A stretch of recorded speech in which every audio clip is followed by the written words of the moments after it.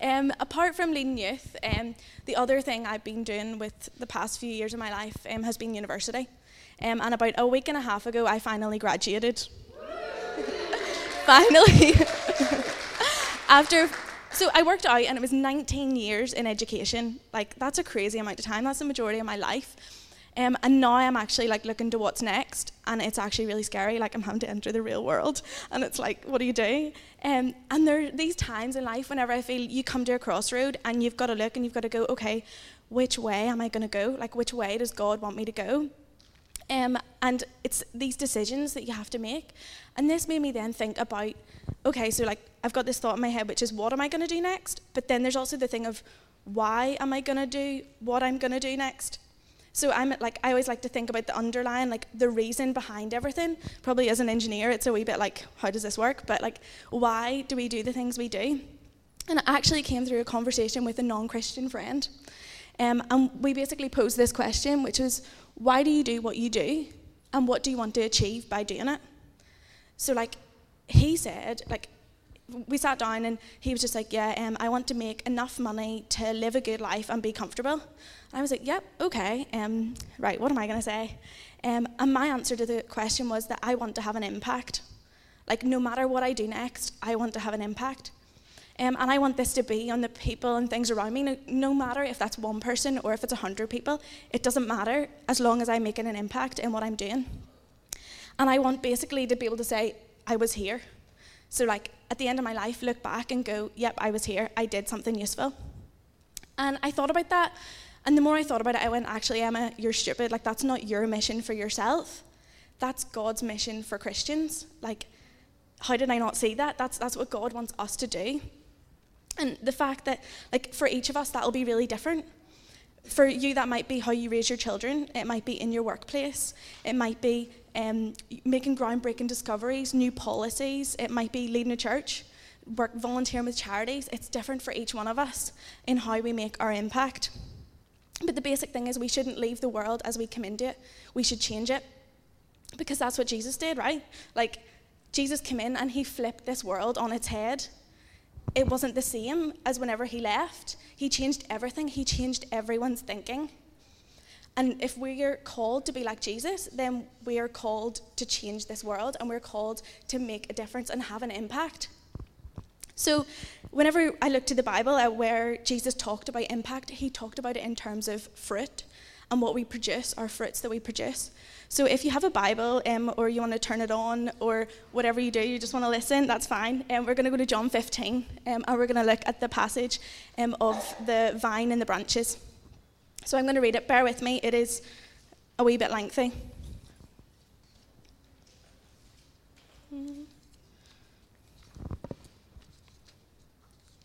So, I am the true vine, and my Father is the gardener. He cuts off every branch in me that bears no fruit, while every branch that does bear fruit, he prunes so that it will be even more fruitful. You are already clean because of the word I have spoken to you. Remain in me as I also remain in you. No branch can bear fruit by itself. It must remain in the vine. Neither can you bear fruit unless you remain in me. I am the vine, you are the branches. If you remain in me and I in you, you will bear much fruit. Apart from me, you can do nothing. If you do not remain in me, you're like a branch that is thrown away and withers. Such branches are picked up, thrown into the fire, and burned. If you remain in me and my words remain in you, ask whatever you wish, and it will be done for you. This is to my Father's glory, that you bear much fruit, showing yourselves to be my disciples. As the Father has loved me, so have I loved you. Now remain in my love. If you keep my commands, you will remain in my love, just as I have kept my Father's commands and remain in his love. I have told you this so that my joy may be in you and that your joy may be complete. My command is this: love each other as I have loved you. Greater love has no one than this, to lay down one's life for one's friends. You are my friends if you do what I command. I no longer call you servants, because a servant does not know his master's business. Instead, I have called you friends, for everything that I learned from my Father I have made known to you. You did not choose me, but I chose you, and appointed you so that you might go and bear fruit, fruit that will last, and so that whatever you ask in my name, the Father will give you. This is my command: love each other. So in this passage, Jesus is talking about the vine, and he's talking about how the branches are connected to the vine. But there's one thing that he keeps saying over and over and over again. It's the words, remain in me. He wants us to remain in him. And the more that I think about fruits, it's not actually the fruit that I think of. I think of what comes before the fruit. And I think about the roots. And in a tree, it's whenever it's connected. The roots come first, and the roots have to go down, and they have to be planted before any fruits can even come, before the tree can start to grow. So I want to look into some characteristics of roots that we can take. If a tree is our journey as a Christian, the characteristics of roots, there's a lot we can learn. So point one is it's what happens in our personal time with God that matters. So the roots are unseen. The roots aren't the ones that everyone looks at. The roots are what's below. It's below the surface. A tree that is 30 foot tall can have roots that are 60 to 90 foot. So that's saying they're 2 to 3 times bigger what's underneath than what's seen.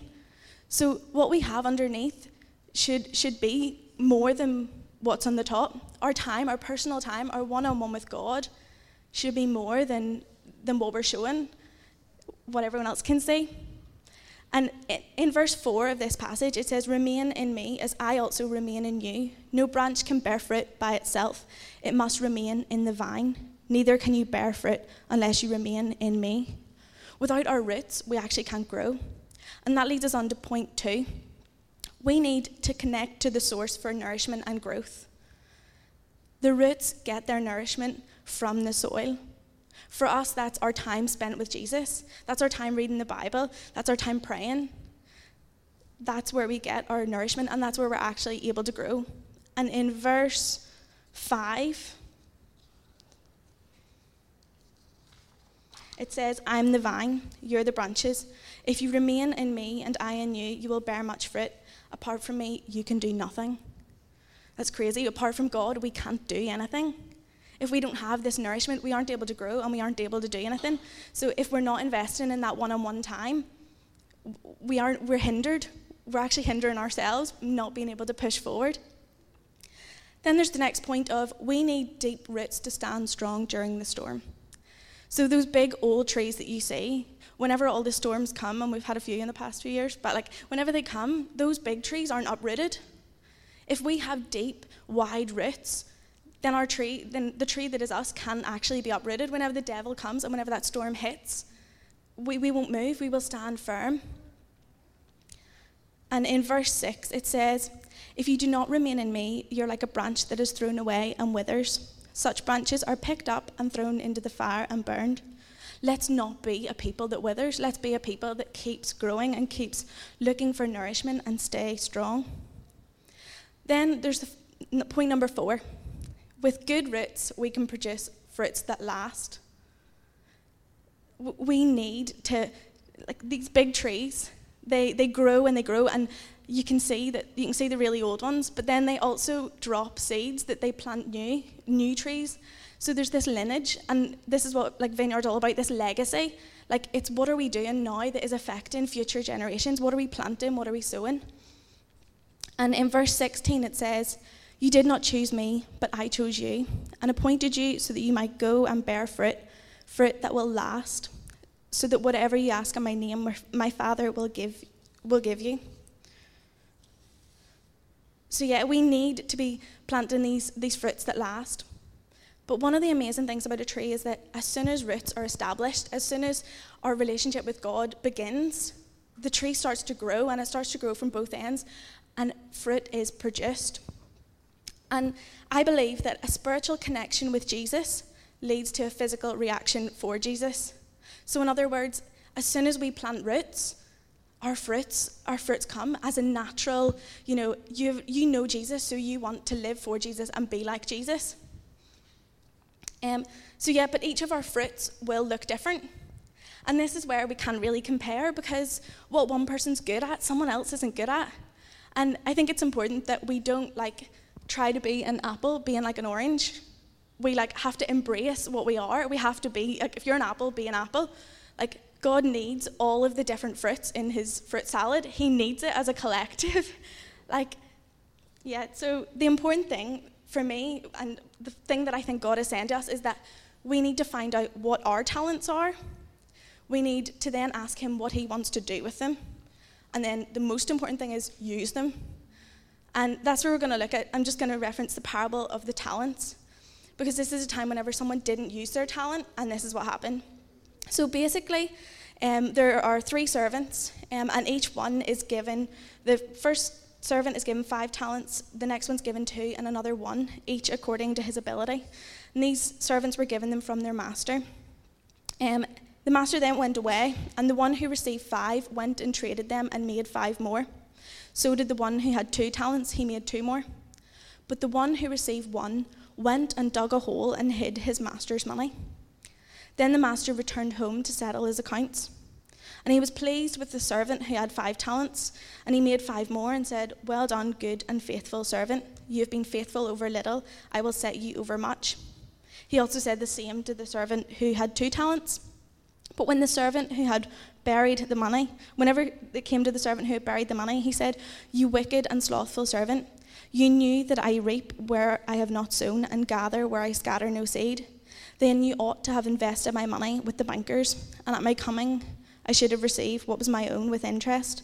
So he took the talent from him and gave it to the one who had 10 talents. For everyone who has more will be given, and he will have an abundance, but the one who has not, even what he has, will be taken away. That kind of scares me a bit. Like, if I don't use my talents, they're going to be taken away and given to someone else who already has so much. But like, it's kind of meant to do that to us, because we should be using our talents. And the fact is, those people who used them were rewarded. And it's the same as in John 15, 1 and 2, where it says, "I am the true vine, and my Father is the gardener. He cuts off every branch in me that bears no fruit, while every branch that does bear fruit, he prunes, so that it will be even more fruitful."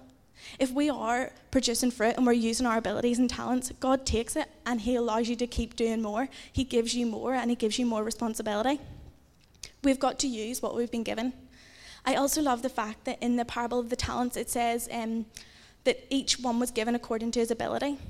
So God actually doesn't give us more than we can handle. Like, he knows what we can handle, and he gives us that amount and allows us to work with that, and he works with us. And there's a line in a Jesus Culture song where they say, "He is a God that says, I know you have it in you because it's me that's inside of you." Like, that's crazy. Why do we ever doubt ourselves? Because if we believe that it's God inside us, like, we can't go wrong. Like, we can do it. Whatever you put your mind to, you can do. He has given us the talents because he wants us to use them, and he wants to use them for his glory. He wants us to use our God-given gifts for his glory. Jesus was a world changer, and he's called us to be world changers as well. And you might think, okay, yeah, she is a 20-something-year-old girl. She can think that she's changing the world. I am lacking life experience because I think I can do anything that I put my mind to. But I'm not lacking in hope and ambition. And I think that none of us should be. We should all be filled with ambition to be able to go out and change the world and to be able to make a difference. And whenever I say that, I'm not saying that you need to be Steve Jobs or Elon Musk. That's not what I'm saying. I'm saying you need to do what you can with what you've got where you are. It's simple. You just need to do what you can with what you've got where you are. The most inspiring people I have met are people who are in their 40s, 50s, 60s, older generation, maybe not older, yeah, I don't want to offend anyone.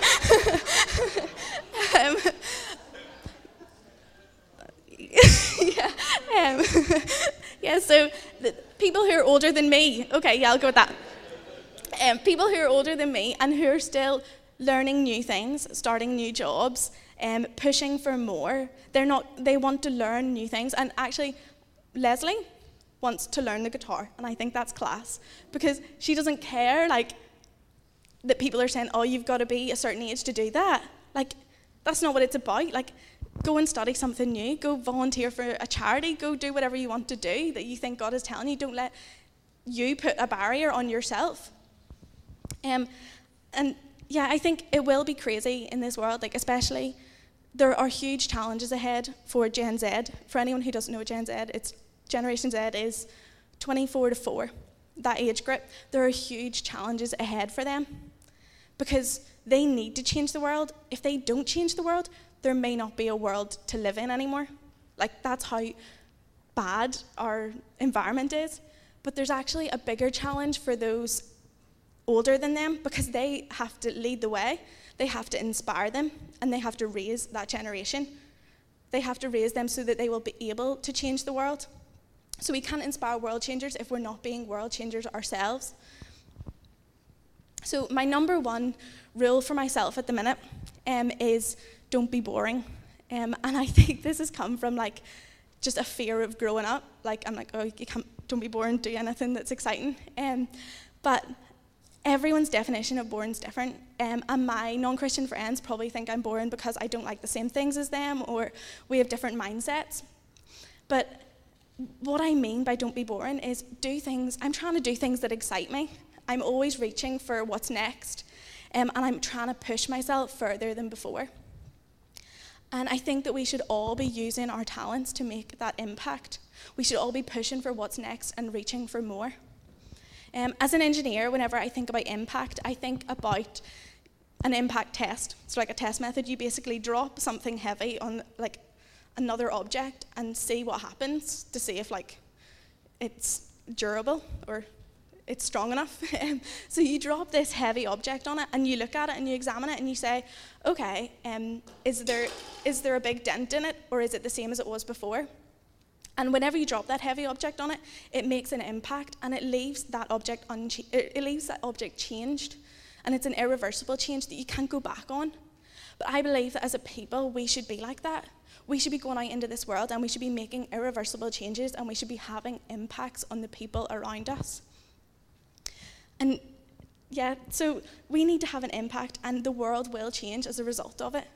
If we do it as a collective, and if you do your bit, if everyone does their bit, it will change and the world will change. So if you'd like to close your eyes, I'm going to invite Elaine to come and pray with us. Wonderful. Just before I pray, just share, Emma leads our young people and with an incredible team around her. And she had 56 young people in a field at Summer Madness. As you can see from her passion and enthusiasm, she sows it into our young people. She tells them that they're warriors and they can change the world. And isn't that wonderful? Because it's true. So I'll invite you to stand. I'm going to invite the band to come.